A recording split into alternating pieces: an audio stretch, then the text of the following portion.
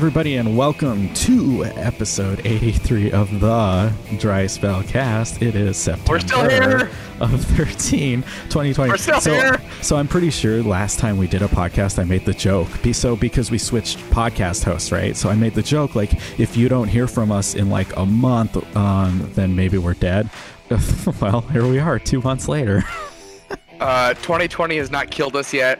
It does its best, but it's, we're still here. So, let's introduce everybody.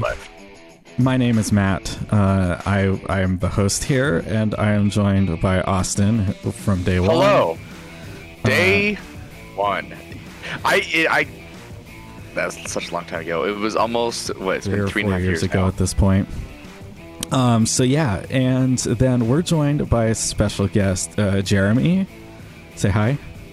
Hi, I'm Jeremy. First time guest, long time listener.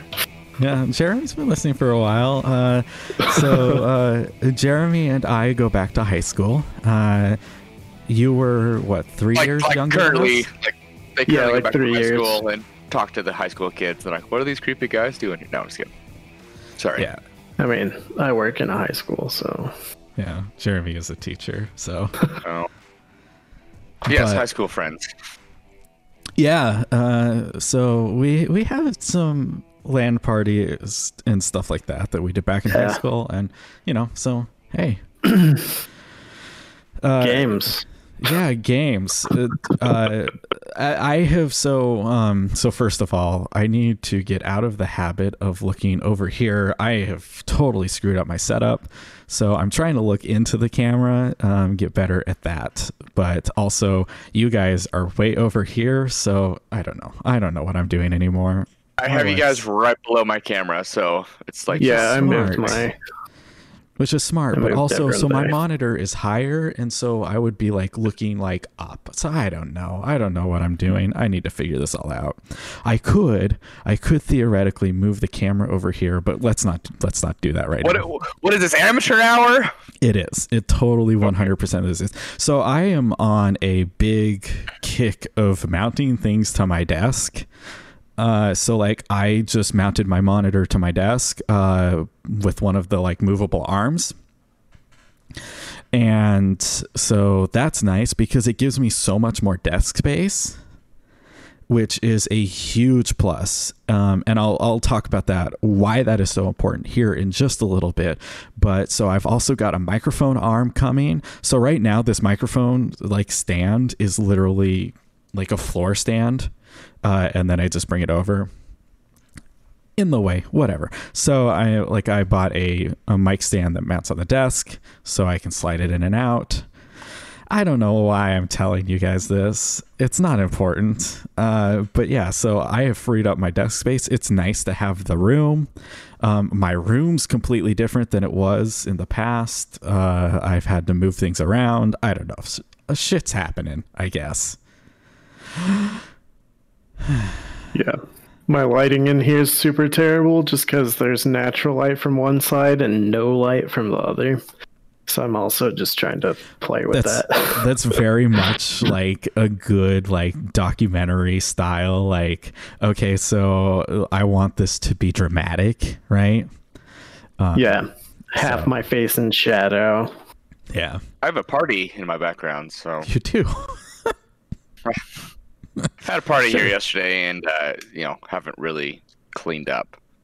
So I can living large and in charge with giant balloons that cost $8 a piece. Ooh. Yep. A special happy birthday to Alexis. So because I'm Yes. sure she listens. Probably not. She has in the past, but that was when we were still live at Boise State. So Yeah, I don't blame her. I wouldn't listen either. we're entertaining, damn it. So, speaking of entertaining, let's talk about some video games because that's why we're here. That's why we have gathered on this fateful morning to talk about things related to video games. So I haven't talked to really Austin or Jason I haven't talked to Austin in several months. I think since the last podcast, I've talked to Jason a couple times. Oh wait, no, we still Snapchat each other on occasion. I get some Correct. birds from you, and I'll send you something. That is basically what, like, so my Snapchat, I don't use Snapchat really at all other than bird videos. And he sent me one, and I said, I literally respond, keep them coming, and like pretty much at least a couple times a week, I just get some birds, and it's So kind of here's fun. the thing. Well, like, there's times they walk around, they're like. So here's the thing. So Like that here. Florida is a great place for birds. Lots of birds. Some of the best bird watching in the world, right? Especially like when you get into the Everglades and stuff. We have some of the most diverse species of birds you will ever find. And so I just like, I love them, and like I started taking pictures of them and stuff. But so I go out on at least 2 to 3 to 4 miles a walk every single day. And it was just like, one day it was just like, hey, I'm going to Snapchat this bird, because I don't really use Snapchat for anything else. So I started Snapchatting birds, and you would be amazed how many people sent me back messages of keep the bird videos coming. And that's why I keep doing it. So every single day I'm Snapchatting basically every bird I see. It's hot. It's fun. You know, It's the hot new craze. Yeah. Birds are a good time, honestly. Yeah, and since they're not real, Yeah, Little government drones. robots. See, So- it's just you're filming them as they're filming you, so it's Yeah. you know. I'm pretty sure most of the batteries have been able to be changed out by now, this So- far into the pandemic. So like, So there the should be pandemic's plenty of almost over. little drones out there. Yeah, we've got maybe a month left. There's got to be a couple little stragglers they gotta swap out the battery packs on. It just Never reminds me of know. that when Matt's filming the birds. It's just that Spider-Man meme of him pointing at himself. That's what's going on. You're Every filming them, time. they're filming you. You're Yeah. just like, hey, I got you. Well, and every time I walk by a crane, I just look at it and I point at it and it points at me. Right. So You're like, I'm Crane. I'm a crane. See? Get it? video games. I started the segue into video games and then ended up in Snapchat. So That's my fault. some things have happened. Lots of things have happened in the past couple of months, right? And so we'll kind of work our way into news and work our way out of news and talk about games that we've been playing and games we haven't played. I'm going to start by, let's talk about Fall Guys. Austin, have you played Fall Guys? I have not played a single round of Oh, Fall man. Guys. I have it. I got it on PlayStation, obviously, because it was free.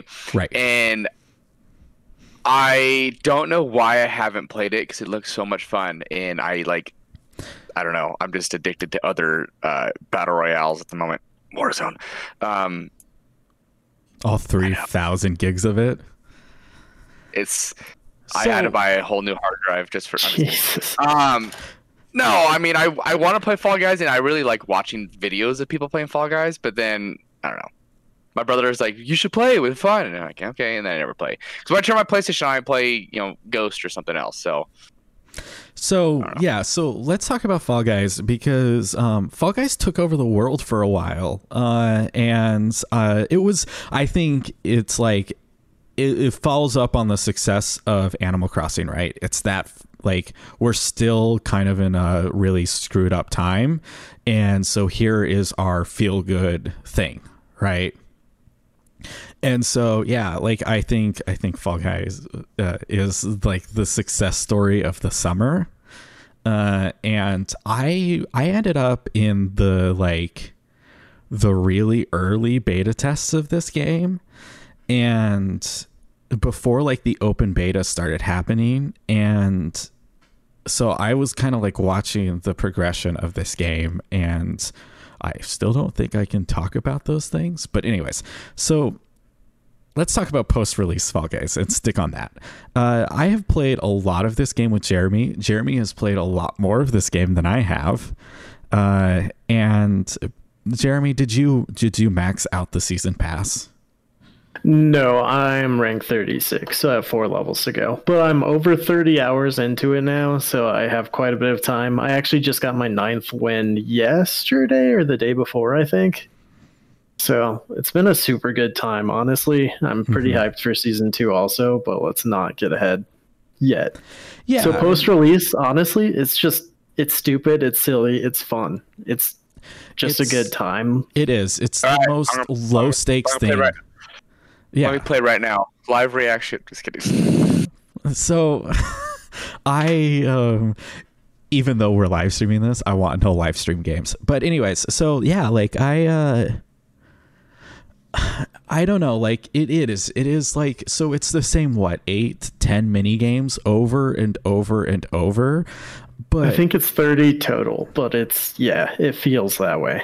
Yeah, like, but it's, I don't know, it's just, it's so low stakes and silly that it's like, okay, I can sit down and I can waste this, like, my 2 hours playing this and not feel like I just wasted 2 hours playing this game. And I think that that's what it does the best, because it's just so much just dumb, silly fun. Everything from the look of it to the mechanics and everything about it, I think, is just perfection for me right now. And yeah, I mean, like there's certain things about the game that I think could be frustrating, but overall, it's just such a good time. You know, like just hopping, like, oh hey, I'm a jelly bean and I'm gonna go grab other jelly beans and I'm going to go like be knocked off of this platform like a Wipeout game and stuff like that. It's just silly.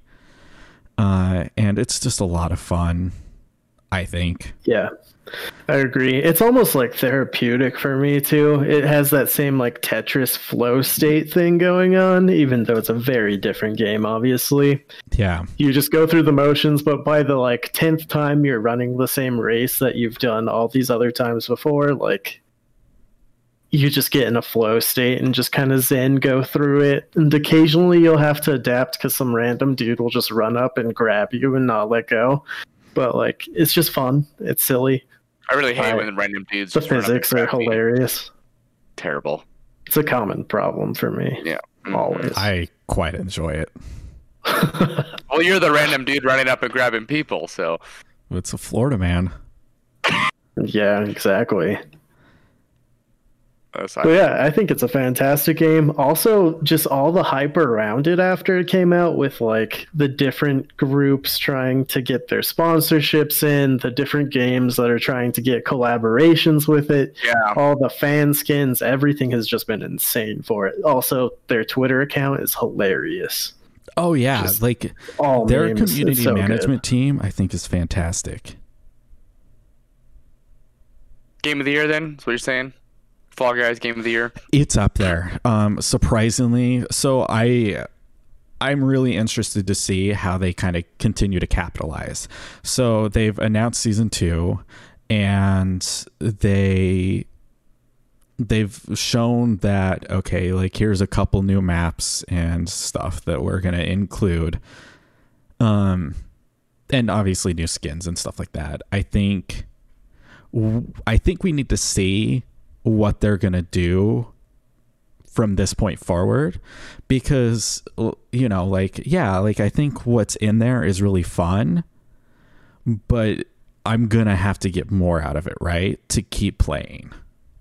Yeah, like if it keeps repeating the same ones constantly, it'll get old, definitely. Because honestly, I've played every single map that there is so many times at this point in my 30-some hours. Yeah, like, and I don't have that nearly that much, right? But yeah, like if I want to keep coming back to this game, they're gonna have to introduce a bunch of other stuff, because I think every time they introduce new levels or new modes or anything like that, like I'll definitely hop back in. So the more they can do that, the better, right?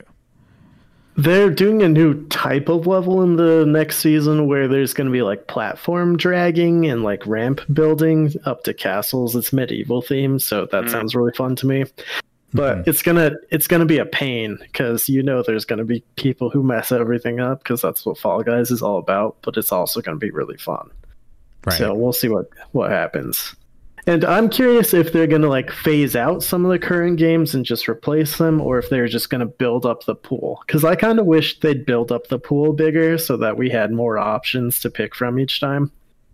Sure. I mean, I think that you might see a combination of those two things, right? So they might pull some games out of rotation and introduce more games, or just introduce new games until, you know, there's a bigger pool, and then start pulling some of the earlier ones, you know, like the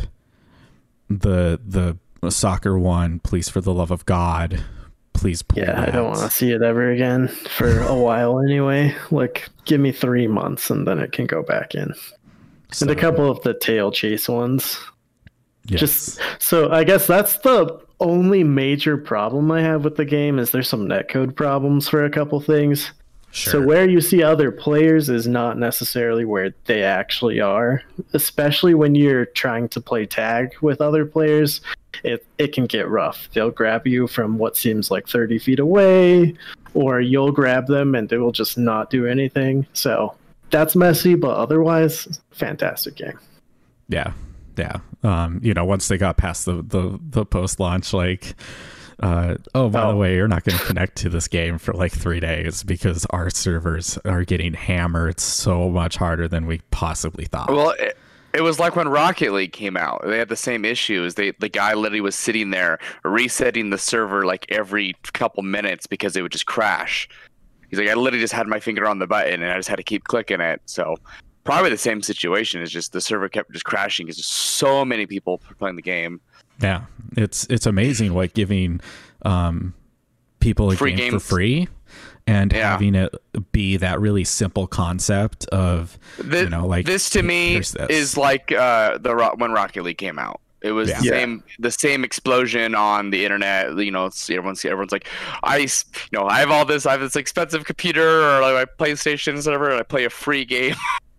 And I have all these other it's the same situation. So I do think it's almost a little more popular than Rocket League was, just because it's a lot more visually entertaining to watch, because it's so ridiculous. Because Rocket League is a ridiculous game and it's super fun, but like, I just think the 60 players all at once just bumping into each other, flying off all over the place, is just visually more entertaining.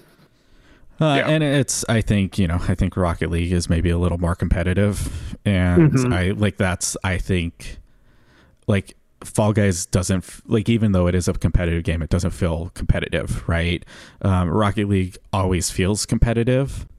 It's like why, like, I won't get into it, because like the friends that I have that are into Rocket League are really into Rocket League and really competitive about it, and it's like I don't want to get fun. And I don't want to get into the situation where it's like, oh, I'm obviously the worst person on this team. Well, I know what friends you're mentioning. I actually did jump and play Rocket League with them, and I didn't have fun because of how competitive they've gotten. It wasn't like old Rocket League when we all just got in there and just started screaming, and Matt's flying on the ceiling and somehow falls into the floor. I don't know. It's changed. I mean, I think that I miss happens the OG Rocket League. Yeah, the OG Rocket League. Yeah, I mean, that happens with basically every competitive game, right? Yeah. Well, you get that base who just play it and over and over and over again. And Fall Guys, I'm sure, will be the same way. There'll be people out there who just. I think the difference is I think like Fall Guys doesn't have that. It's also a lot more random. It's a lot more random, right. It's less punishing too. Yeah, exactly. Because like Rocket League, the skill gap between the casual players and the people who only play Rocket League is so big now. Well, like in Fall Guys, there is some skill gap just because you get timings down better and you understand the mechanics of the game and how everything works. But like, even those like brand new players can usually keep up and get through a couple rounds without having any kind of like shutdown by other players. Right. And I think like, you know, if Fall Guys comes in and changes the way like the hexagon map works, to mess up the strategy that gets people winning.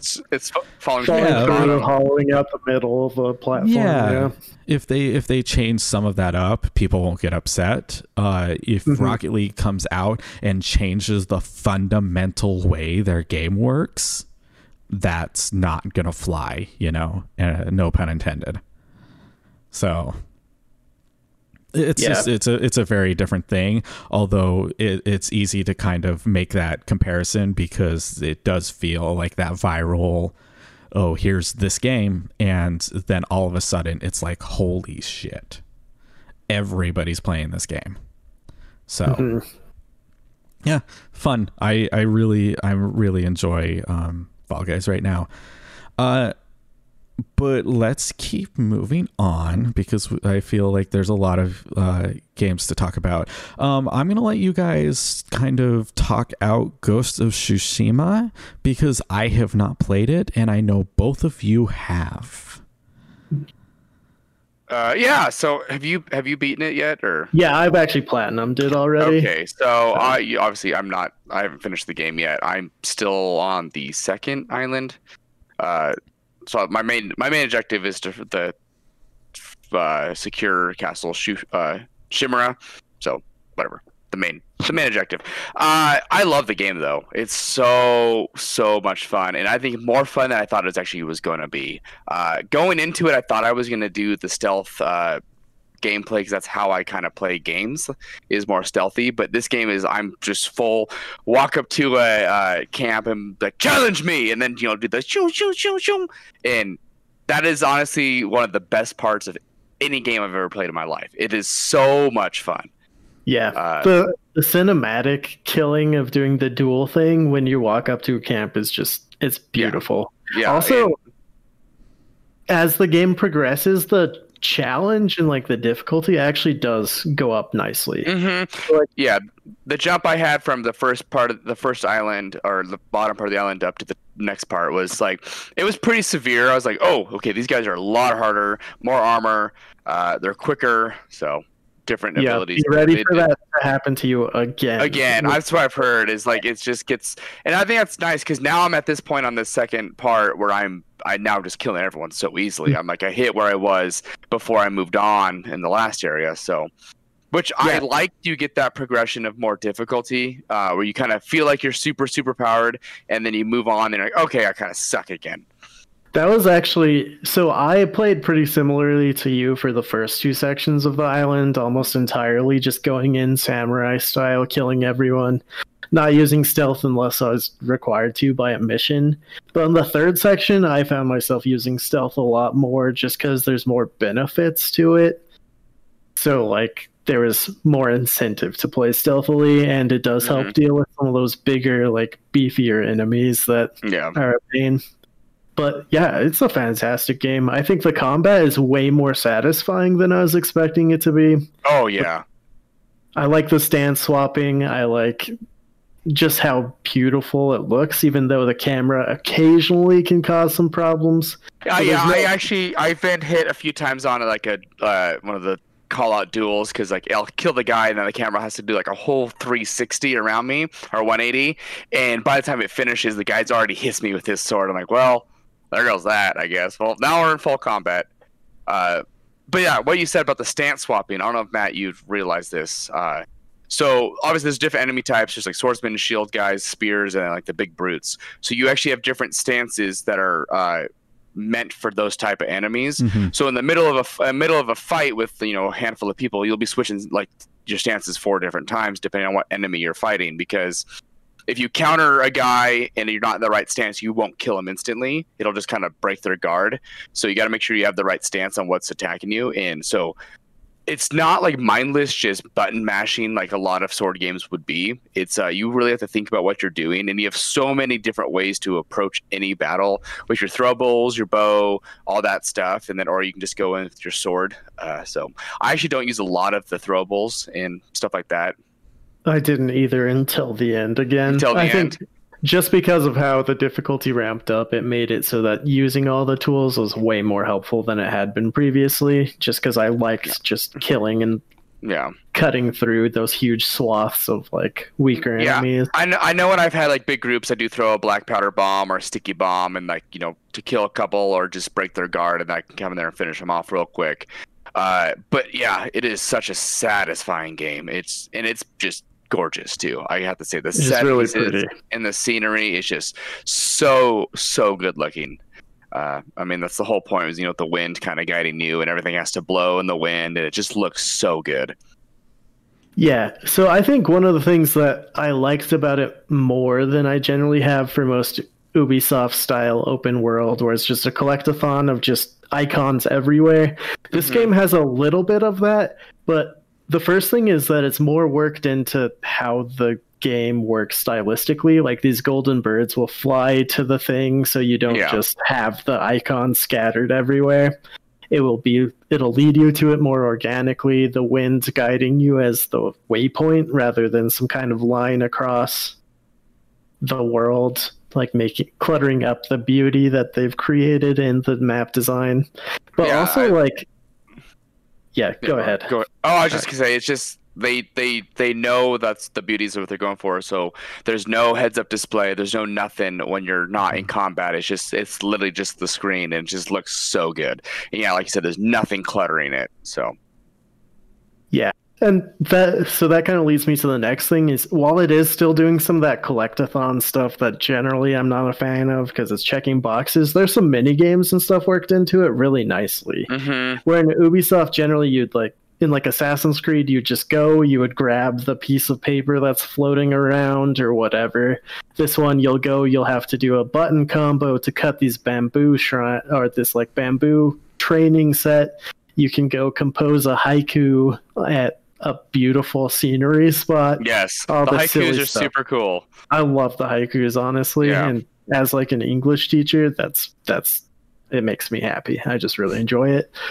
But yeah, so there's just like more stuff worked in, and then also there's extra collectibles that don't really contribute much to the like trophies or anything. So I haven't 100%ed it because I didn't find every cricket and I didn't find some of the like lore objects, but otherwise I did everything else. One thing I do appreciate that is all that extra stuff that you can't find, you actually can use the wind to guide it to guide you to it, so you don't have to chance it and try to figure out where everything is, which is kind of nice. So the people who want to find everything, you can in game, and you don't like use an external map or something, go on search it up, which I think is pretty cool. So there's like one exception to that. There's some little hidden secret shrines to these like gods where there will be a sign that has a bow gesture on it. And if you do the bow there, something will happen, and there's like 10 of them in the world. I did the one where the frogs came out. I don't know if you said that. I did all of them. I just love it. I bowed. I'm like, oh cool. I'm like, I don't know what I'm doing. All of a sudden I like walked and turned back around, and there's like 100 frogs on the road. I'm like, ah! Yeah, almost all of those are super cool because they will just work in some kind of environmental effect. Like there's some where fish will start jumping afterwards, where the wind will swirl the cherry blossoms around you.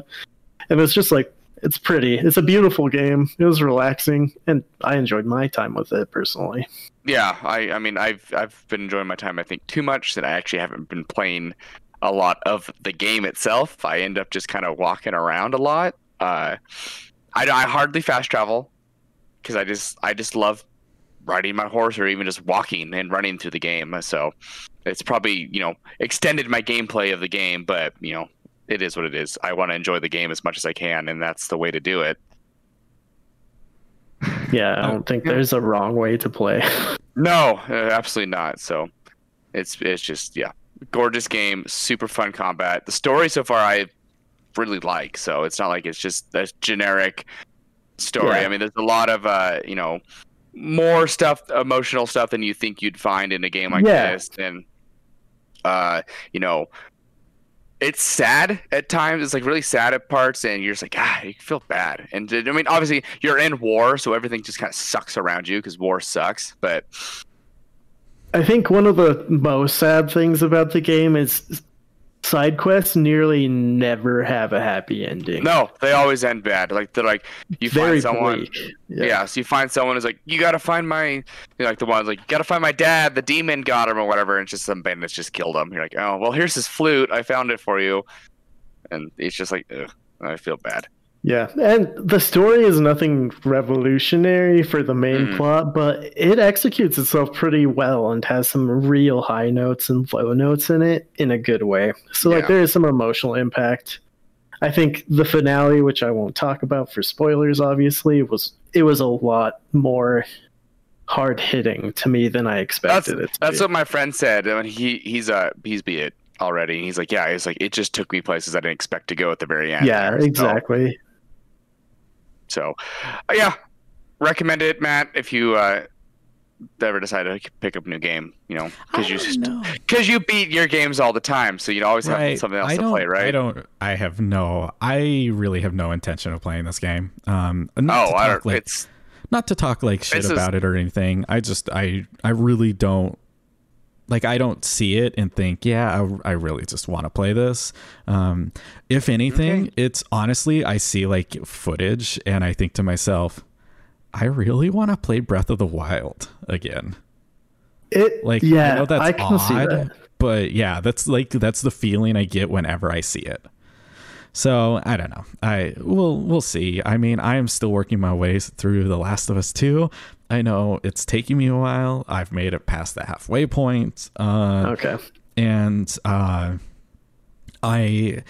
opinion of that game kind of stands where it stood 2 months ago. It's still kind of just the same. It's like it's the slow drag of the Last of Us game has never been that much fun.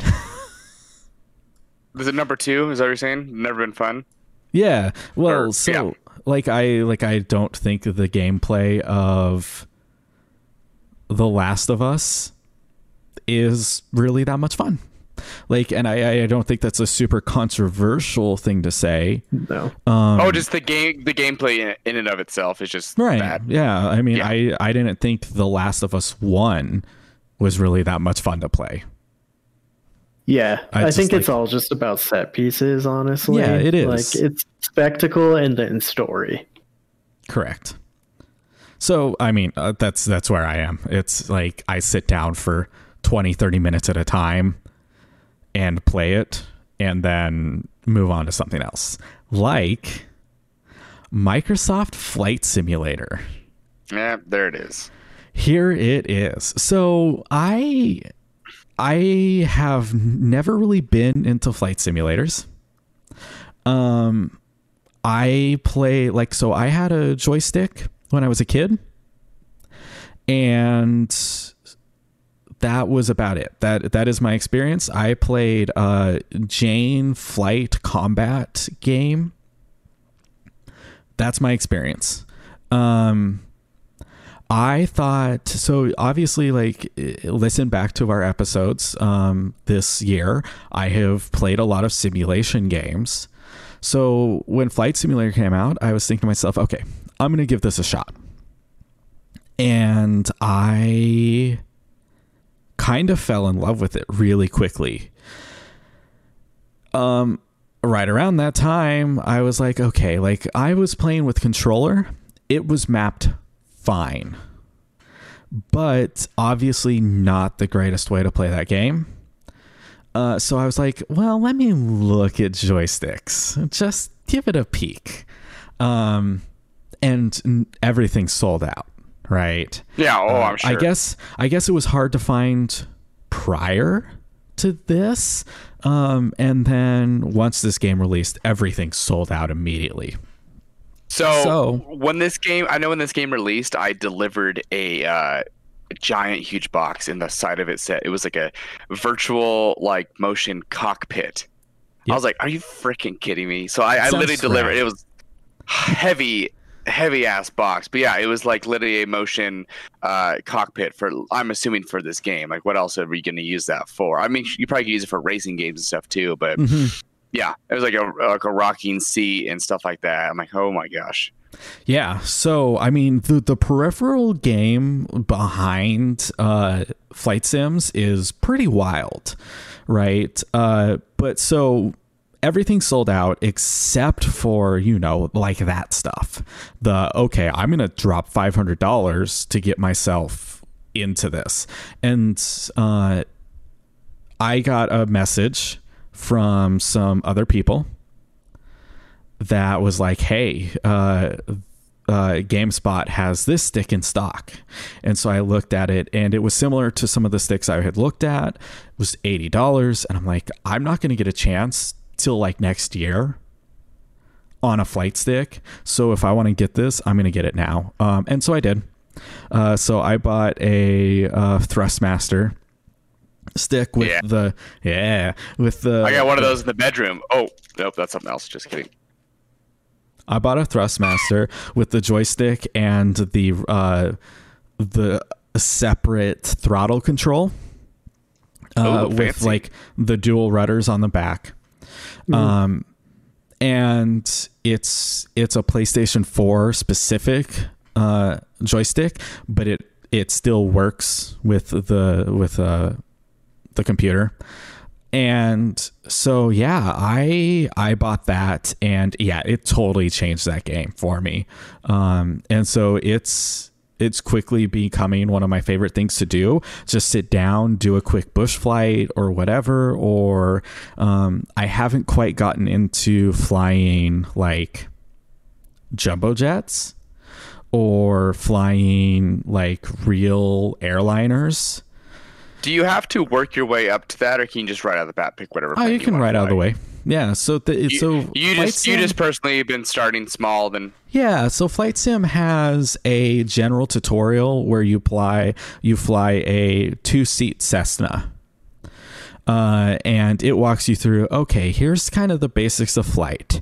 Here is how you watch your altitude. Here has how you watch your attitude, how you control the throttle, what the rudders do, what the flaps do, all that kind of basic stuff. And here is how you navigate using VFR, which is visual like looking around you, like in the environment and stuff like that. And it's very basic. You do a short, like 30-minute flight to finish the tutorial. And then, yeah, you can just that's kind of it. That's kind of the end of guidance for you. And so I like hopped in and I picked a G1000 Cessna, which has like a full instrument panel with LED displays and stuff like that, and try to flight. And I'm like, this is a lot.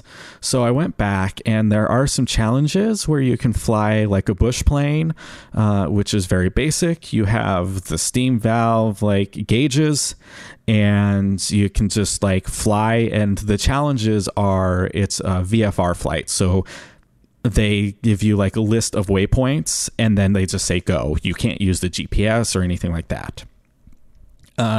And so, yeah, it's been like, I've been working my way through that, and it's been a lot of fun, trying to land and working like out, like, okay, here is the best altitude I should be flying at for this condition and all of that kind of stuff. And then I'll hop in like the Cessna that like I was trained on and do longer flights and stuff like that. But yeah, you can hop right in from the beginning into 737. Yeah, I think a 737, and just go for it. But I mean, so the way like the Hota's fly sticks works, so like I have a little thing on my joystick where like it turns the head, right? Because when you move the joystick, you change your flight, right? So it has this little thing on it where you can like, okay, I want to look left, or I want to look right, or I want to look down. When you look down, you look at your instrument panels. My bush flight plane, it has like 2 different views.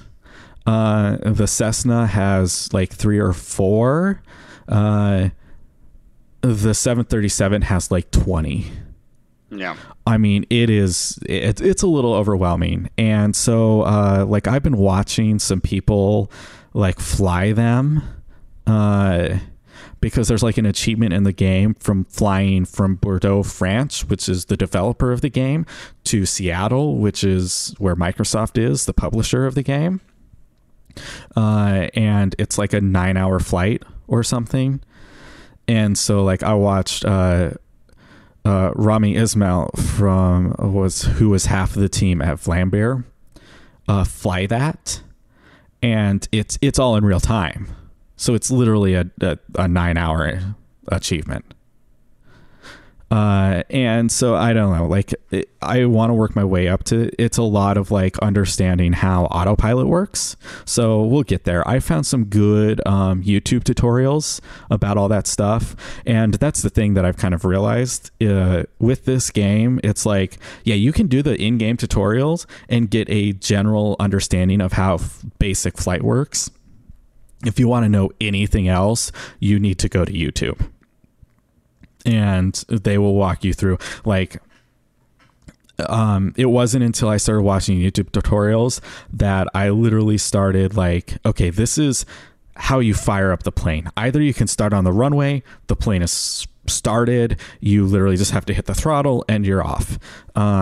But you can also start like in a hangar or in like the parking zones, with your plane completely dead.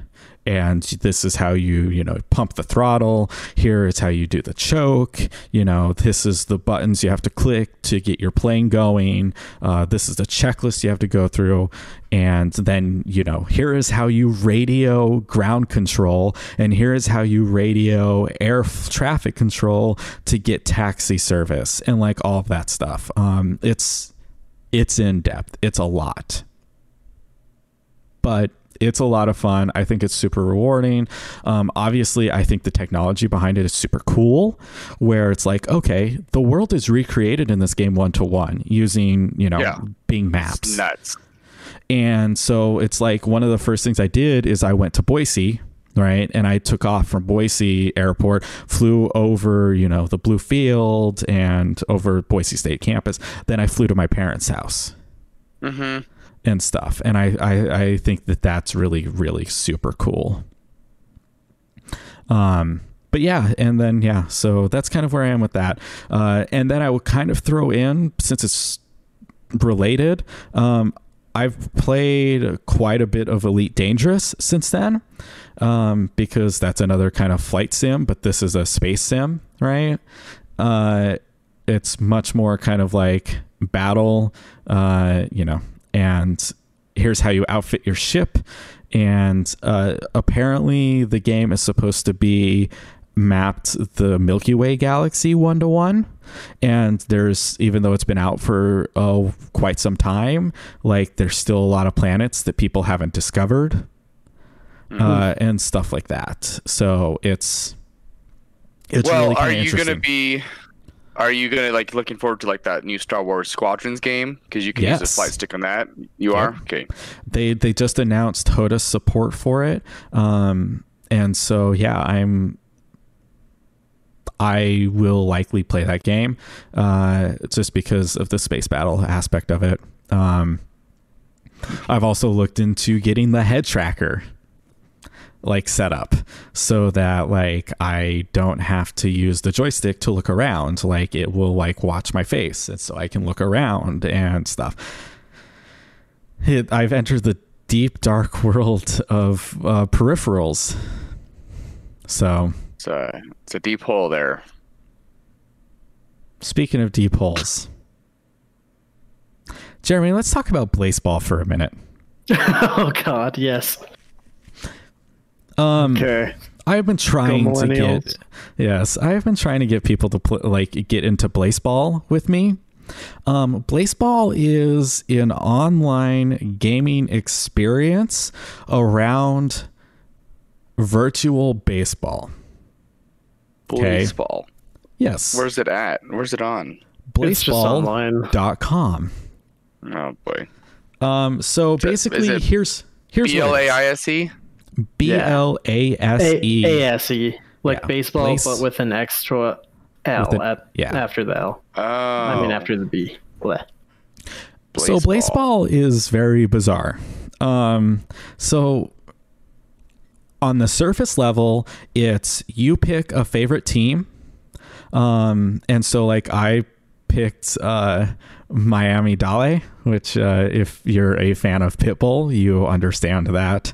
But like there's the New York Millennials. According to Google users, 100% of them like this video game. Correct.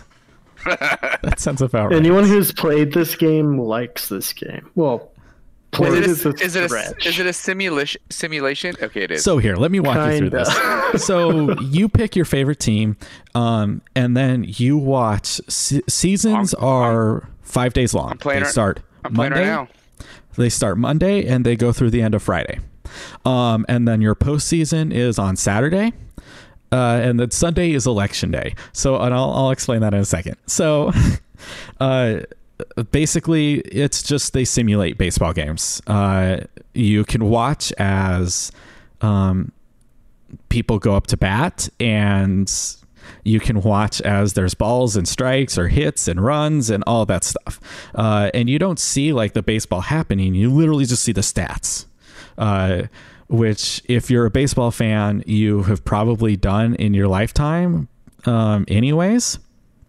So as the game progresses, you can bet on games, right? Like real money? No. Oh. So you get currency. You get in-game currency as your team wins. So choose wisely, and then you can make bets on games. The unlimited tacos, huh? Yes. So there's the unlimited tacos, and it's a lot of really silly stuff like that. So the Breckenridge Jazz Hands. I think I might pick them. That's funny. I'm the New York Millennials. That's my team. Oh, I'm looking. Yeah, that's good. Also, there's some fun things like if you just decide to waste all your money on just random crap, you can actually just beg for money to use for bets to start building yourself back up. So that's one of the first things I did, was just waste literally all the money I started with and didn't even make any bets or any way to get money back. So I had to beg for money to make my bets. So you can't like run out. Right. So basically what team are you, Matt? The Miami Dale. Oh yeah, I see that. That makes sense. So so with the money you buy votes. And or you can buy peanuts, or you like things like that. So you can buy votes, and then you can go in, and on Sundays you can elect to basically change the way the game works. So like, for example, like the Hades Tigers won a couple weeks in a row. So one of the things that you could elect for was to tame the tigers. Which was, I think like the top 4 performing players in their lineup would be distributed to other teams or something like that. And lots of stuff like that. Early on, people voted to open the books, which would open the rule book. If you go to the rules, it's heavily redacted. So there's very little understanding of like the inner mechanics, and it's constantly changing. When they opened the rulebook, it also opened the discipline era. And I'm not 100% sure what that means. Weather conditions can change the game. One of the weather conditions is it rains peanuts. And there's certain players who are allergic to peanuts, so they might have an allergic reaction and die. Oh no. Oh no. To get like stat debuffs and stuff. So your player will play well when they have good vibes, and they play badly when they have bad vibes.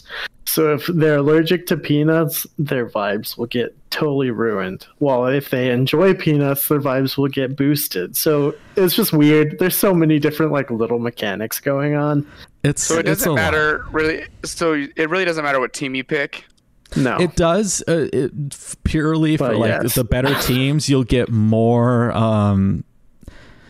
more gold because they're going to win more. However, for like 1,000 golds, you can buy the Fairweather flute, which means that you can change your favorite team. But your team will be disappointed.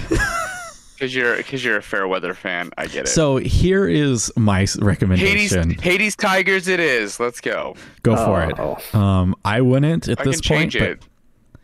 I wouldn't go Hades Tigers. Baltimore Crabs just won the last season. Yes. So they're on the up and up. And I think my team, the Millennials, is always in the top of the league. I don't think we've won yet. No. I think Millennials won the first season. Okay. This is too much for me. I'm just going to close out now. Okay. It's a lot. So here's my recommendation. Get involved and join the Discord because the Discord is 100% role play.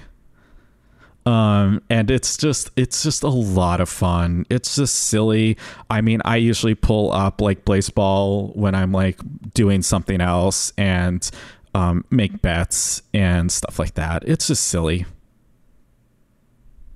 Yeah, it's funny. It's the kind of thing that I'd have going on my computer at work just to like click over to while my students are doing something and I don't need to be on top of them. So it's silly. And it's like it doesn't take work to play it. You just make bets, you watch. You don't even have to make bets. You'll still get passive income from your team winning. It's really funny. Seasons are a lot longer than I was expecting to. It's like it's several hundred games or something. Yeah. Because it's 5 days. Every hour. A game every hour, yep. Yeah. And sometimes they'll need a break. So what is it that they call? A siesta. So when they call a siesta, all play stops until they call play back on. It's silly. It's fun. I highly recommend just getting involved because it's just silly. It's an experience. Yeah, it's definitely an experience. Like being on during a game and watching your team's chat just blow up is pretty fun. Yes. Watching party time for your team. Yeah. It's a good time. So before we get into news, is there any other games that you guys want to talk about? I know, Austin, you've been playing Warzone. I feel like we've beat that dead horse, and I'm not sure much has changed. I'll keep beating it. No, new season started. They opened up more to the map. Like the stadium's open, train station's open. So, and they're adding more like bunkers and stuff. So other than that. Lots of map changes. I know Jason's way into Final Fantasy 14 again, like way into it. They keep on trying to get me to play it again. I'm like, I don't think I can. Apparently, they just reworked the progression for the early game, so you can actually get to the stuff everyone talks about being good faster now. Mm-hmm. Yeah. I mean, even when I was playing, it was like that. Like I was going pretty quick. Like I feel like I got to the first dungeon pretty early, but it was just like, I just don't know if MMOs are my game, you know? Mm-hmm. Yeah, I get that. Oh, I just wanted to quickly touch on that Among Us blowing up thing. Oh, the fact that it's an indie game that we had played months ago just started getting massive. Yeah. And I think it's very strange. Yeah. Because I think it's just a couple of big Twitch creators realize that it's easy content because it's a ton of people all thrown together. You get lots of dialogue, lots of stuff. Well, it's also extremely accessible, easy to get into. You can play it with just a mouse, and there's a mobile version now too, I think, or it was before. I don't know, but all of that is just massive. It totally existed. Suddenly. Yeah. We had played Among Us. Whenever we can get a big group of people in, like we'll play like Among Us or SCP or something like that, right? So like Among Us is fun, and it's silly, and it's just, again, it's a very low commitment. and it's easy to role play. And okay, I'm looking at it right now. It's $5. I might pick we started playing it in February. So it's been around a while. November 16th, 2018. So nothing particularly new. It's nothing new. And so basically what Among Us is you have an imposter, and then you have like normal people who complete tasks. So the imposter's job is to kill everyone before all the tasks are completed, or sabotage before a certain time. And so everybody looks the same, and you basically run around, and as somebody's completing a task, like the imposter can go and kill them, and then you just kind of chill, right? You're a ghost, and you also have tasks that you can help complete or whatever. And the imposter can do sabotage things that require people to go complete another extra specific task, or whatever. And it's just, short, silly rounds like that. Easy. I think the longest game is like 10 minutes, maybe. Yeah, it's super quick. It's like that winter game that we played, Project Winter. Yeah, Winter that we played. We never played it. We sat in the loading because we didn't have enough people. Yeah, it's like that, but I never easier, played. more acceptable. Yeah, Project Winter has a much higher learning curve. Yeah. But yeah, because like the Austin and Jason and like Jesse and like all of that group, like I have tried to get into Among Us for quite some time, and then I feel like it just randomly blew up out of nowhere. I was like, oh, okay, well, maybe now everyone will listen to me. And I think actually they've been playing it, so I guess they don't need to listen to me. I still haven't, because I don't want to listen to you. I'm just kidding. I listen to you, and I'm just... Yeah, I think for us it was like it's on sale for like $2 or something, and we all ended up grabbing it. Yeah. But yeah, it was super fun. I like it a lot. I'd like to play more of it. I just need a group. People in games. Yep. So let's talk about people in games. There's been a lot of news over the past couple of months. And so I've kind of like sussed it down to a couple of like the bigger just themes. And so let's talk about, like, for example, let's talk about Microsoft. So Microsoft had their Xbox Games Showcase, I think shortly after our last podcast. In that they showed, I thought, a pretty good smattering of games. So, for example, they showed our first real look into Halo Infinite. They showed that they're working on a new Fable, State of Decay 3, Tetris Effect Connected, Everwild, which is Rare's new game, Grounded, and Psychonauts 2. Those are kind of the games that I like came out of that thinking like, oh yeah, all of this looks fine. And Austin lost his sound, and I don't know why. Yeah, I still have mine. So, Austin, I'm gonna message Austin. Oh, you're good. Okay.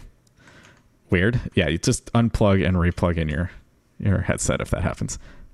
Yeah. So, yeah, lots of Xbox games, right? And so I like touching on some of them. Like I've played Grounded because it's on Game Pass now, like the early beta, and it's fun. It's fine. It's a survival game. But then it's seemingly, I think it was like the next week, or maybe it was a couple weeks later. But anyways, soon after, Halo Infinite got delayed. Yeah, I think almost a month later. But yeah, there's a lot of backlash on animation specifically. From my understanding, that was one of the bigger things, is people were just making fun of that brute shot that looked odd. It just kind of looked off. And then, yeah. It looked fine. nice, but See, I think people were giving it too much shit for what it looked like. Like, yeah, sure, the boat wasn't great. Oh, there you are. You're Hi. back. I'm back. Welcome. Yeah, so I don't know. It looked fine to me. It looked like a Halo game. And I don't... Which one? Okay. Halo What are we Infinite. talking about? Yeah. So I It don't looked bad. I think it looked awful. See, I didn't think it looked that bad. I thought it looked fine. And maybe people were expecting like a photorealistic Halo. No, but... I wasn't expecting that. So my complaints with it were it looked fine, it looked fun, it looked like it played well. My issues were it's literally talking about how it was the highest fidelity or whatever, and I literally see textures loading in the background, and the gun's textures weren't like nothing. I was like, you think I get you want to keep the look of Halo, but you can at least when you're saying how powerful your console is, I don't want mountains loading in the background as you're looking at it. Sure. I think that actually that is a point that can be made considering this is the flagship game for this console, right? Like this is what they're talking about. I just didn't think it looked where it needed to be. I mean, it looked like something that would have it looked like something that would have released 5 years ago. And which is, I talked about this I don't know if it's on a podcast or YouTube or something, but saying I think Microsoft choosing to do a dual release of this game with the One and the Series X was going to hold back the Series X, which obviously it did, and that's why they delayed it, and now it's not even coming to the Xbox One. I wasn't aware that it ever was going to go. Yeah, to I didn't one. realize that either. The what? That it was coming to the One. I thought it was coming to the Series X. No, it was coming to the One because it was going to launch a month before the Xbox Series X came out. So the incentive was if you buy it for the Xbox One and you buy a Series X, you get the smart delivery for free, whatever, or you get it for free anyways. But that was their incentive to get people to buy it before waiting for the Series X to come out. But then that's what I think what held them back is you're not building the game for the Series X, you're building it for the One and essentially trying to make it look better on the Series X. And that's why I don't think it looked great. And I think that's the criticism they got, and that's why they delayed it till next year. And they canned the Xbox One version of it, so it's only going to be Series X. I mean, frankly, that's something that happens every single generation, right? Like every single generation jump goes in this. I mean, like I think the most recent example is look at Breath of the Wild. It came out for the Wii U and the Switch, and so it takes that extra extra manpower to get both running. And I think again, we're living in a pandemic world, right? And a lot of these people are working from home. And by a lot, I think probably all of them. And so it's, games take a lot of collaboration. So you would really need that extra manpower to be able to deliver to multiple consoles, right? And the fact that they can't pull together that manpower, stunning to me because Microsoft, it's their most popular game franchise. I mean, it's what literally started the Xbox. Sure. I don't know. I just find it odd. I guess I'm not either. I'm not surprised at all. I think we're going to see this with Sony as well. I think that there's a lot of, hey, we don't want to freak you out and saying that the pandemic has really messed with some of our stuff, but it has, especially in the game development world. Maybe in the console development itself, not so much, but realize like the consoles have been in development for years, right? Yeah. The games are still in development, and frankly, games like most of the really big ones, they are in development until the hour before it releases. You know, and so not being able to kind of have that security net of, oh, this is going to sound terrible, but we're going to, have our developers, living in tents in our offices for the last week of the development cycle. I think they have to be realistic about that. And so like, I think the delay was coming prior to this quote unquote outrage of how Halo Infinite looked in that demo. I think maybe it's just secured this idea of, okay, like, yeah, we need to delay this game. Mm-hmm. So I think most games, honestly, most of the big budget AAAs are going to be delayed, because we've already seen Cyberpunk 2077 be delayed like 50 times, Yeah, but it's not going to come out till 2077 anyway. We have 57 years like game actually launches. So right, that's Sayday Projekt Red's like MO. They do this with every game they touch. But like, I know we've discussed that before. I'd rather have a delay versus getting a crap game and then they have to like rush patches out and then it kills the game. And I totally agree with that. I think where this story maybe hits a snag in that idea is the fact that this is the launch title, the solo launch title for this console. And so like, I feel like we're going to hit November, right? Where we now know these consoles are releasing, and there's going to be absolutely no rush to get this or the PlayStation 5, because frankly, there's nothing coming out for them. We don't know about the PlayStation yet because they haven't really announced anything. We'll know what, Wednesday when they do their showcase coming up. I know we'll get a release date. We'll get a price. We'll probably get the launch game, which I'm going to guess is Horizon 2, Forbidden West. I bet it doesn't happen. I'm betting that one's going to get delayed though, just because Guerrilla has been pretty busy, because they've had to do a ton of work to fix up their port also, because their PC port launched in a pretty bad state. Did it? According to most people, yeah, bad frame rates, like a lot of drops. It's locked at 30. Lots of weird stuff happens with it. But I mean, I think Ratchet & Clank's probably going to be close to launch title. What else was in there? That's historical too. I think PS3 Ratchet & Clank was a launch title, and they might have had one close to launch. That's been one of Sony's strongest titles. Mm-hmm. And I think that actually would be a console seller for people. For me personally, I would do it. So yeah, I don't know. I don't feel that way. But I don't have a history with Ratchet & Clank, so maybe that's part of it. So, and I think with Halo being delayed, it's going to hurt Xbox, the Series X and S selling right away. I think out of the gate, PlayStation probably is going to outsell them. Sounds like they're going to match price with consoles anyways with them.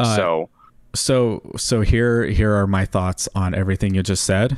I think there's no doubt that PlayStation is going to outsell them. I don't think that there was a doubt coming into this. I think if Halo Infinite was on launch day, I don't think that would change anything. And let's talk about a little bit of the specs of like what we know and why I've come to those conclusions. First of all, the endless leakage that exists in the Microsoft pipeline, I feel really kind of bad about. So like, for example, like this morning, their presentation, their next video presentation got leaked. And so like, I feel bad about that. But so the Series S got leaked. We didn't know that there was going to be this, like, obviously there were rumors and whatever, but there was no official word that there was going to be a cheaper version of the Series X released this year. And so basically a picture came out that showed this console and all of the specs behind it. And so Microsoft like their games account on Twitter posted the meme of like the, I don't even know, it's like the puppet that like does the side eye, right? Oh yeah. Yeah. So they and then everybody was like, are they gonna do it? Are they gonna do it? And at like 2:00 in the morning, they tweeted out the announcement of the Series S. So what is your takeaway for the Series S? We'll get there. So here's the specs. First of all, so this again, leaks have happened. Here's everything we know about these consoles. There is going to be an Xbox Series S for $299. It is going to run at 1440p. It is going to run up to 120 FPS. It's digital only. There is no optical drive. It comes with a 512 gigabyte SSD and 10 gigabytes of GDDR6 RAM. And basically the difference, so it's going to run with the same processor as the Series X, but it has a less powerful graphics card. There is the Xbox Series X. Which if anybody was going to say that there wasn't going to be confusion, just know that as soon as they announced this, the Xbox One X was trending on Twitter. The Xbox Series X is going to be priced at $499. It is going to run at 4K, up to 120 frames per second. It has a Blu-ray drive, 1 terabyte SSD, 16 gigabytes of GDDR6, and obviously the better GPU. The size difference, I think, is where we need to focus on these things, because the Series S is smaller than the PlayStation 4. And I think that is truly the most remarkable part of all of this, is so I was likely never going to buy a Series X. And because Game Pass, their commitment of having everything on PC and Xbox, I just like, obviously the Series X is not marketed towards me. The Series S, however, is something I totally foresee myself wanting as, let's say I want to play games in a second area, right? This is going to make that possible. So at this point, I can have a TV set up in another room with a console ready to go. Because $300, although, you know, expensive for me right now, really isn't that crazy of a console price. Like, that's one of the cheaper prices for a launch of a console, like, period. Right. And I think the only bummer is like, so like when I bought a TV, I wanted it to run at 4K. And so it sucks a little bit that like this wouldn't run at 4K, but also super understandable. I think the Series S totally makes sense. Now, here is what I think Microsoft has kind of really done that's great. So with the Xbox All Access, you can buy the console. So let's say you want a Series X for $34 a month for 24 months.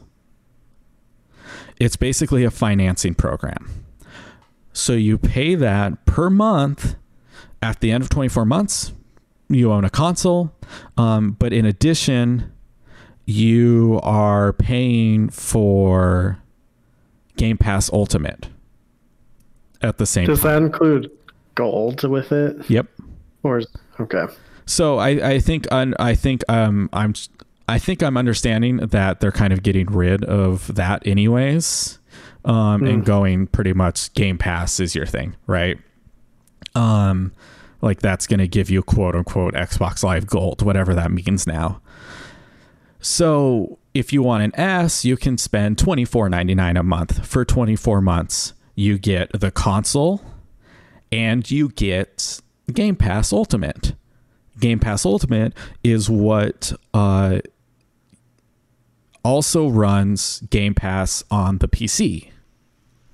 So think about like, that's $15 a month for an extra $10 a month. After 2 years, I own a console. And I think that that's a pretty sweet deal. I can see what they're doing here. I don't think Xbox, their goal has ever been to sell consoles. And I think that they're proving that right here. I think they're trying to get you into their infrastructure, right? They want you to get Game Pass. It's all about Game Pass. I think this is the end for Xboxes. Personally. I don't think so. I don't think so either. I don't think so. I think they're obviously always gonna have this option. Well, I think they're gonna go the Stadia route. I think in the future, where you don't buy a console, but you're gonna have to have Game Pass, and then you're just gonna stream everything you play. I think that's sure. It's the X Cloud that they're doing right now. Right. Well, and so that's another thing. Like obviously, like you can now play these games on Android.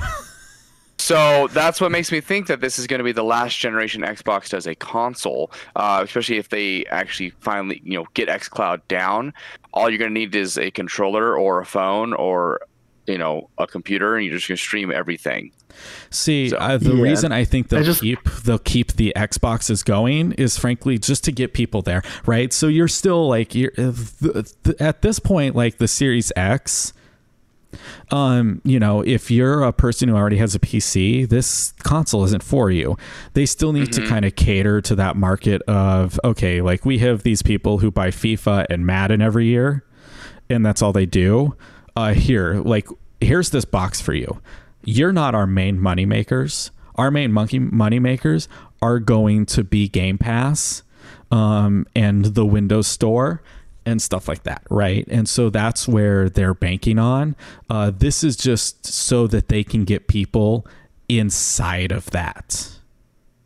And so I think like they will continue to release boxes just because they want to be able to get people into that, right? They want people in that network.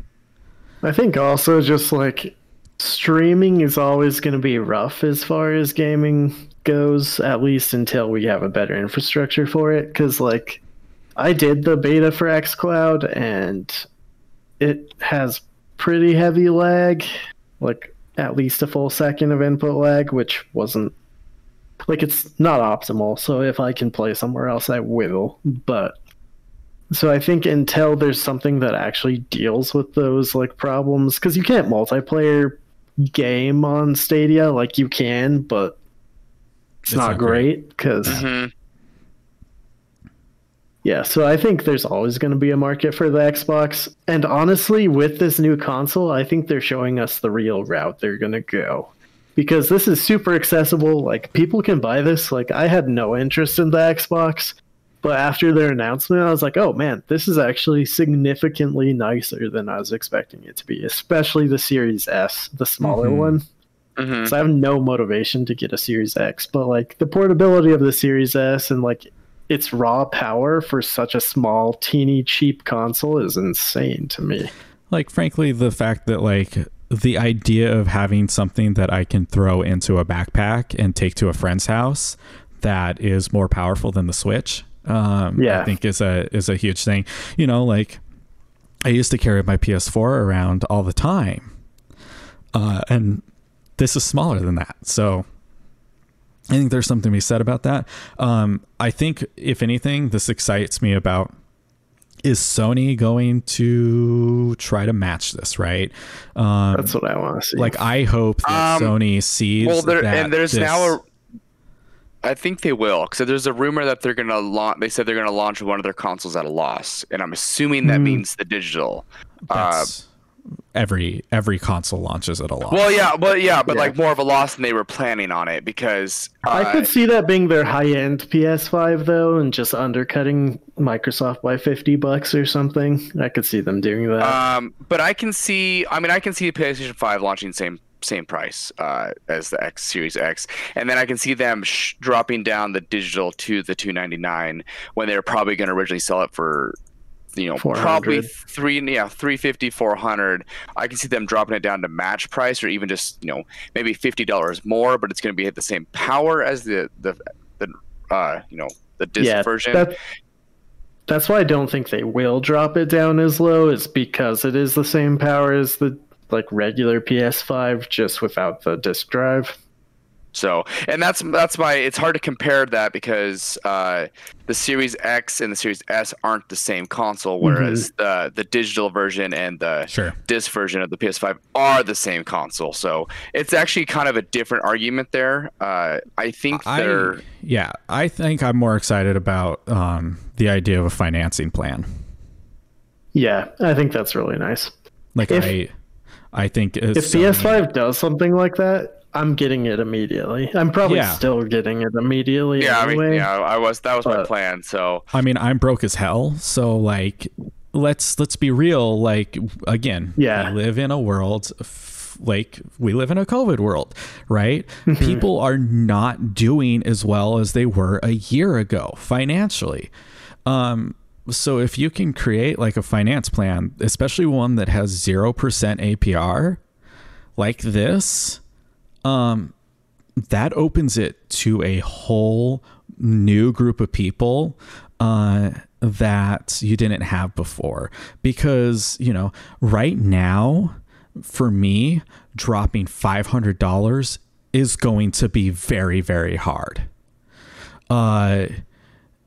Dropping $20 a month isn't nearly as hard, because I can spread that out, right?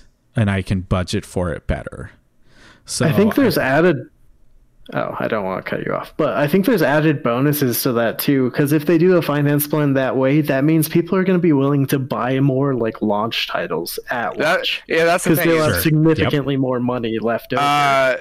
But my thing is, are we going to get bundles like we have in the past, where you maybe get two controllers, you get a game? Because I've seen no evidence of that. I mean, I bought my PS4 with two controllers in Battlefield 4. Am I going to be able to buy my PS5 with two controllers and, you know, Ratchet and Clank or something?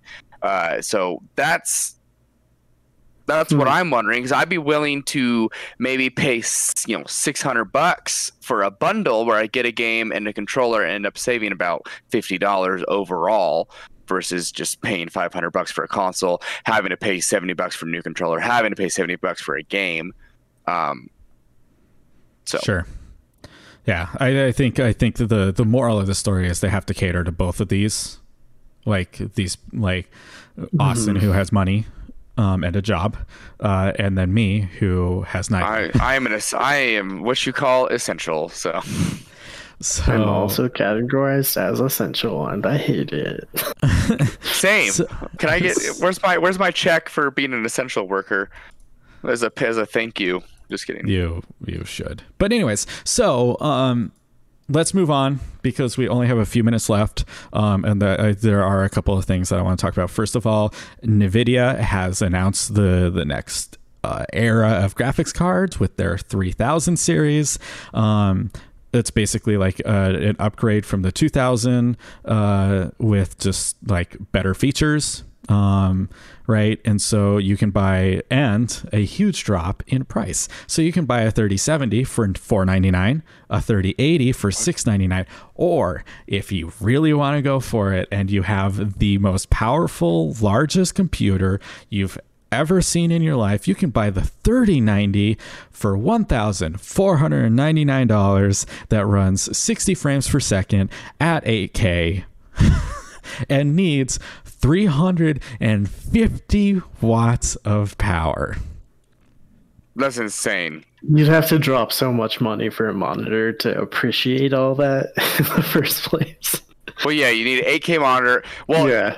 Just imagine the computer you'd have to build just to build for that graphics card. You're going to need, obviously, just starting with the power, but like the motherboard is going to be, have to be that. And so it takes up 3 slots on your motherboard. Oh, dang. So you need a motherboard that I think mine only has 2 slots. You Yeah, I only have 2 Yeah. graphic card slots. Correct. No, I have 3. You probably have 3, but your graphics card only takes up 2. Another slot. So no, I have 2. I have 2 extras just sitting right there. I can see them. So who knows? So don't know. it's pretty wild. I will say, if the pandemic has given me anything, I am absolutely loving all of the presentations from people's homes. For example, the NVIDIA presentation that happened in the dude's kitchen, and he literally turned around and said, "We've got something cooking," opens the oven and pulls out this monstrosity of a card, which is like probably the size of my torso. You know, if I had like just $6,000 lying around, which I don't anymore, for reasons, I'd totally build a new PC. I would say, and why not? Why not? I would say, if we get another stimulus, all in on 3090. I won't be able to power it. I won't be able to appreciate it. Fucking going for it. YOLO. Just have it. Like, put it in a glass case. Like, so moving quickly on, let's just run down the Epic stuff, because we need to address this. Oh boy. The Battle of the Tims has commenced, and you know, between Tim Sweeney and Tim Cook, my head is about to explode. Here's the timeline of events: August 13th, and remember, so Tim Sweeney with Epic has been fighting, has been aggressively Apple has a monopoly on their app store. They should give more to the developers than they do, because they take a 30% cut of every sale. He's been saying that for years. August 13th, 2020. Epic released a direct payment option into Fortnite, meaning you could go to the Apple's App Store and spend more money for V-Bucks, or you could go straight into Fortnite and spend less money on their V-Bucks. This obviously violates the Apple's App Store guidelines and also Google Play Store guidelines. Apple promptly removed Fortnite from the App Store, to which Epic promptly filed an anti-competitive competition lawsuit against Apple. Okay. And then released a parody of the famous Apple 1984 advertisement on YouTube and within Fortnite, the app itself. Hashtag free Fortnite trends. Spotify announces their support for Epic in their endeavors, which fuck you, Spotify. Where's my camera? Microsoft also. Well, we'll get there. So, because with the little amount that Spotify pays their artists, let's not even get into that. Mm-hmm. And then Google removed Fortnite, to which Epic also sues. This all happens on August 13th. It happens boom, boom, boom, boom, boom. Literally everybody was planning on this happening. The ad that they released with the 1984 parody, I think, makes me cringe to a level that I haven't cringed in a very, very long time. And if you want to militarize or call to arms a group, 10-year-old kids playing Fortnite on their parents' cell phone, probably isn't the group I'm going for. But anyways, moving forward, August 17th, a few days later, Apple revoked Epic's developer account. This means they cannot develop the Unreal Engine, meaning if you use the Unreal Engine to release an app on the Apple Store, your support is going away. This is a lot of indie developers, right? This is, I think, the biggest deal out of everything that they've done right then, right? And then a few days later, August 23rd, Microsoft announced their support of Epic Games. And let's be real, Microsoft has been the target of anti-competition from Apple before, right? When they bundled Internet Explorer with their machine with Windows, they got sued for creating a monopoly by Apple. This is all just a giant like circle jerk of all these companies anyways, yeah. Right?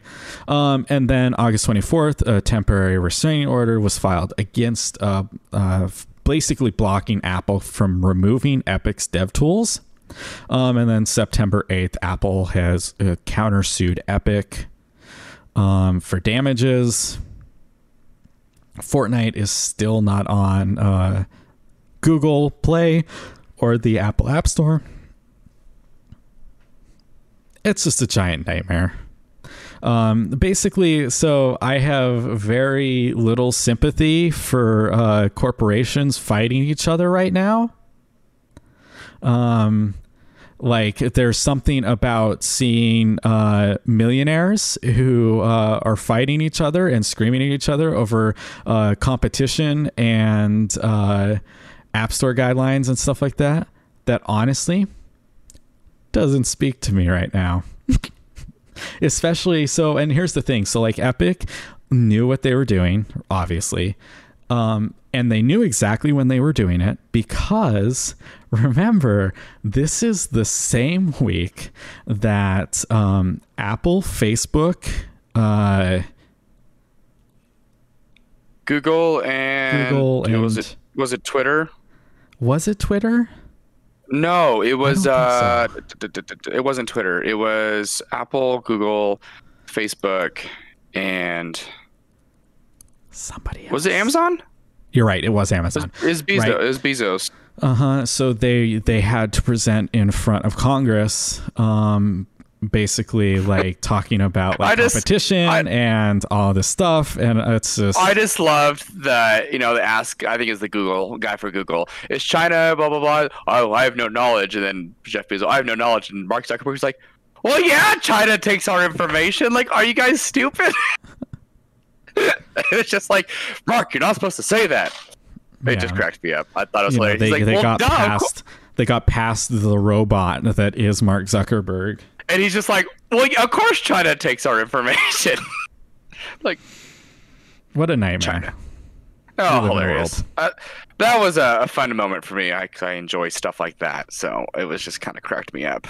Yeah, but the Battle of the Tims, I'm just kind of seeing how it plays out because obviously there can be some good behind giving developers more of a cut when they put stuff on the iOS store. I just don't see why it's a big deal. Why, you know, it's a service that Epic is providing. If you go through their webpage to buy it, why does Apple have to care? So that's the thing. So if they were going through their website, Apple wouldn't say a thing. It's through the app. This is how Spotify gets around it, right? So if you are on your Apple device, you don't enter payment information on the app. It takes you to a website in which you can manage your subscription. Okay. Because if it was on the app, they would be violating the App Store. Right? It's again, millionaires fighting each other. I think like the thing is like getting to the point where, okay, we are giving more money to developers is a good thing, right? This has been Tim Sweeney's thing for a long time. You know, that's why the Epic Store is what it is. So, who knows? Who knows what this means, what will happen, what will come of it. It's just really fascinating to watch. So I want to throw that in there. Finally, let's end on some good news. Let's end on some happy things. You know, it's Mario's 31st anniversary, 35th, whatever I just said out of my mouth was not a word. It's 30th, 33rd. So along with this, they have announced Super Mario 3D All-Stars, which is a follow-up to Super Mario All-Stars, which is going to include Super Mario 64. It doesn't look like really anything's changed about that one.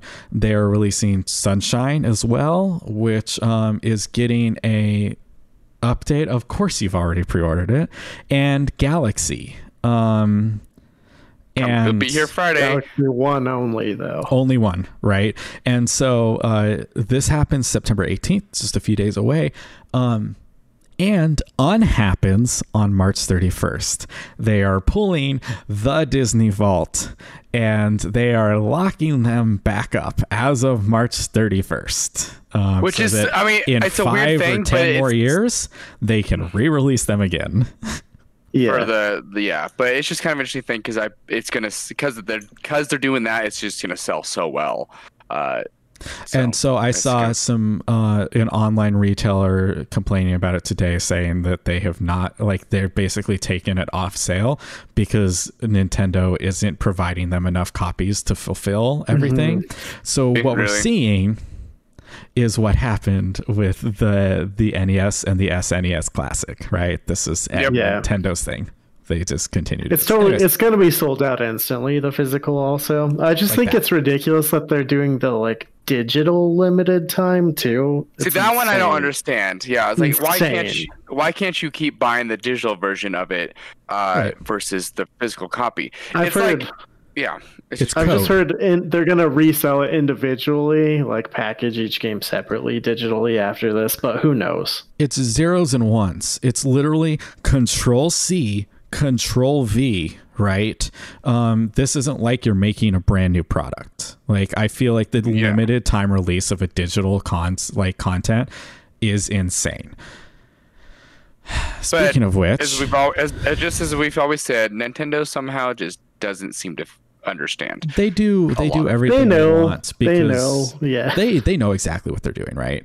And speaking of limited time, Super Mario Brothers 35, which is a battle royale in the Super Mario universe, kind of 100 like Kirby's drop onto an island, kind of like Tetris. We called this back in It's Tetris like, 99. Yeah, it's like Tetris 99, where basically you run Super Mario Brothers levels with 34 other people, and as you kill things, it gets thrown onto other people's screen, right, and stuff. It looks neat. It looks fine, but it's a limited time release. Is it a digital only game, or is it? Yeah, that one's digital only. Super Mario 3D World, which is the the handheld, the Nintendo DS version of Super Mario 3D World, is coming to Switch with some updated things, more content. That's on February 21st. They're releasing a Game & Watch. Oh yeah, I saw that. Which makes me want to have an aneurysm. But a Game & what? Great Game & Watch. It's like an old console. So it was one of their it was one of their really early handhelds. That's also a clock. That's the watch part of it. Okay, cool. Fun.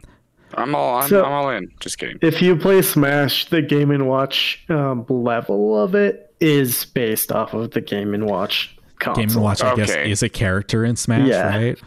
Okay. He's the one who flips the pancakes. That was a Game & Watch game.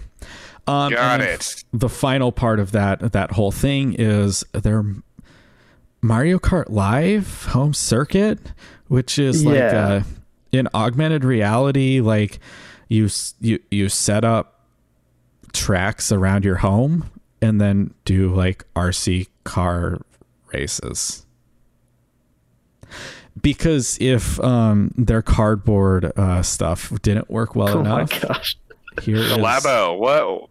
I loved watching people try to play Breath of the Wild on their cardboard. It was super funny. It's good. It's a good time. That's all I've got for the Mario 35th anniversary. Obviously, the big thing coming out of this is the 3D All-Stars, right? We do have a rumor, though, according from developers for Nintendo, that Nintendo's asking them to make their games in 4K. Rumors of a new higher powered Switch. Again, like we've been hearing these rumors for the past year, maybe 2. So it's getting stronger now. It won't be this year, though, definitely. No, I think it's going to be, I think March, when the Switch launched in 2017, March. I think it's going to be March 2021, which is super cool with me, because I will definitely buy a new powerful Switch. I play my Switch, I think, more than anything at the moment.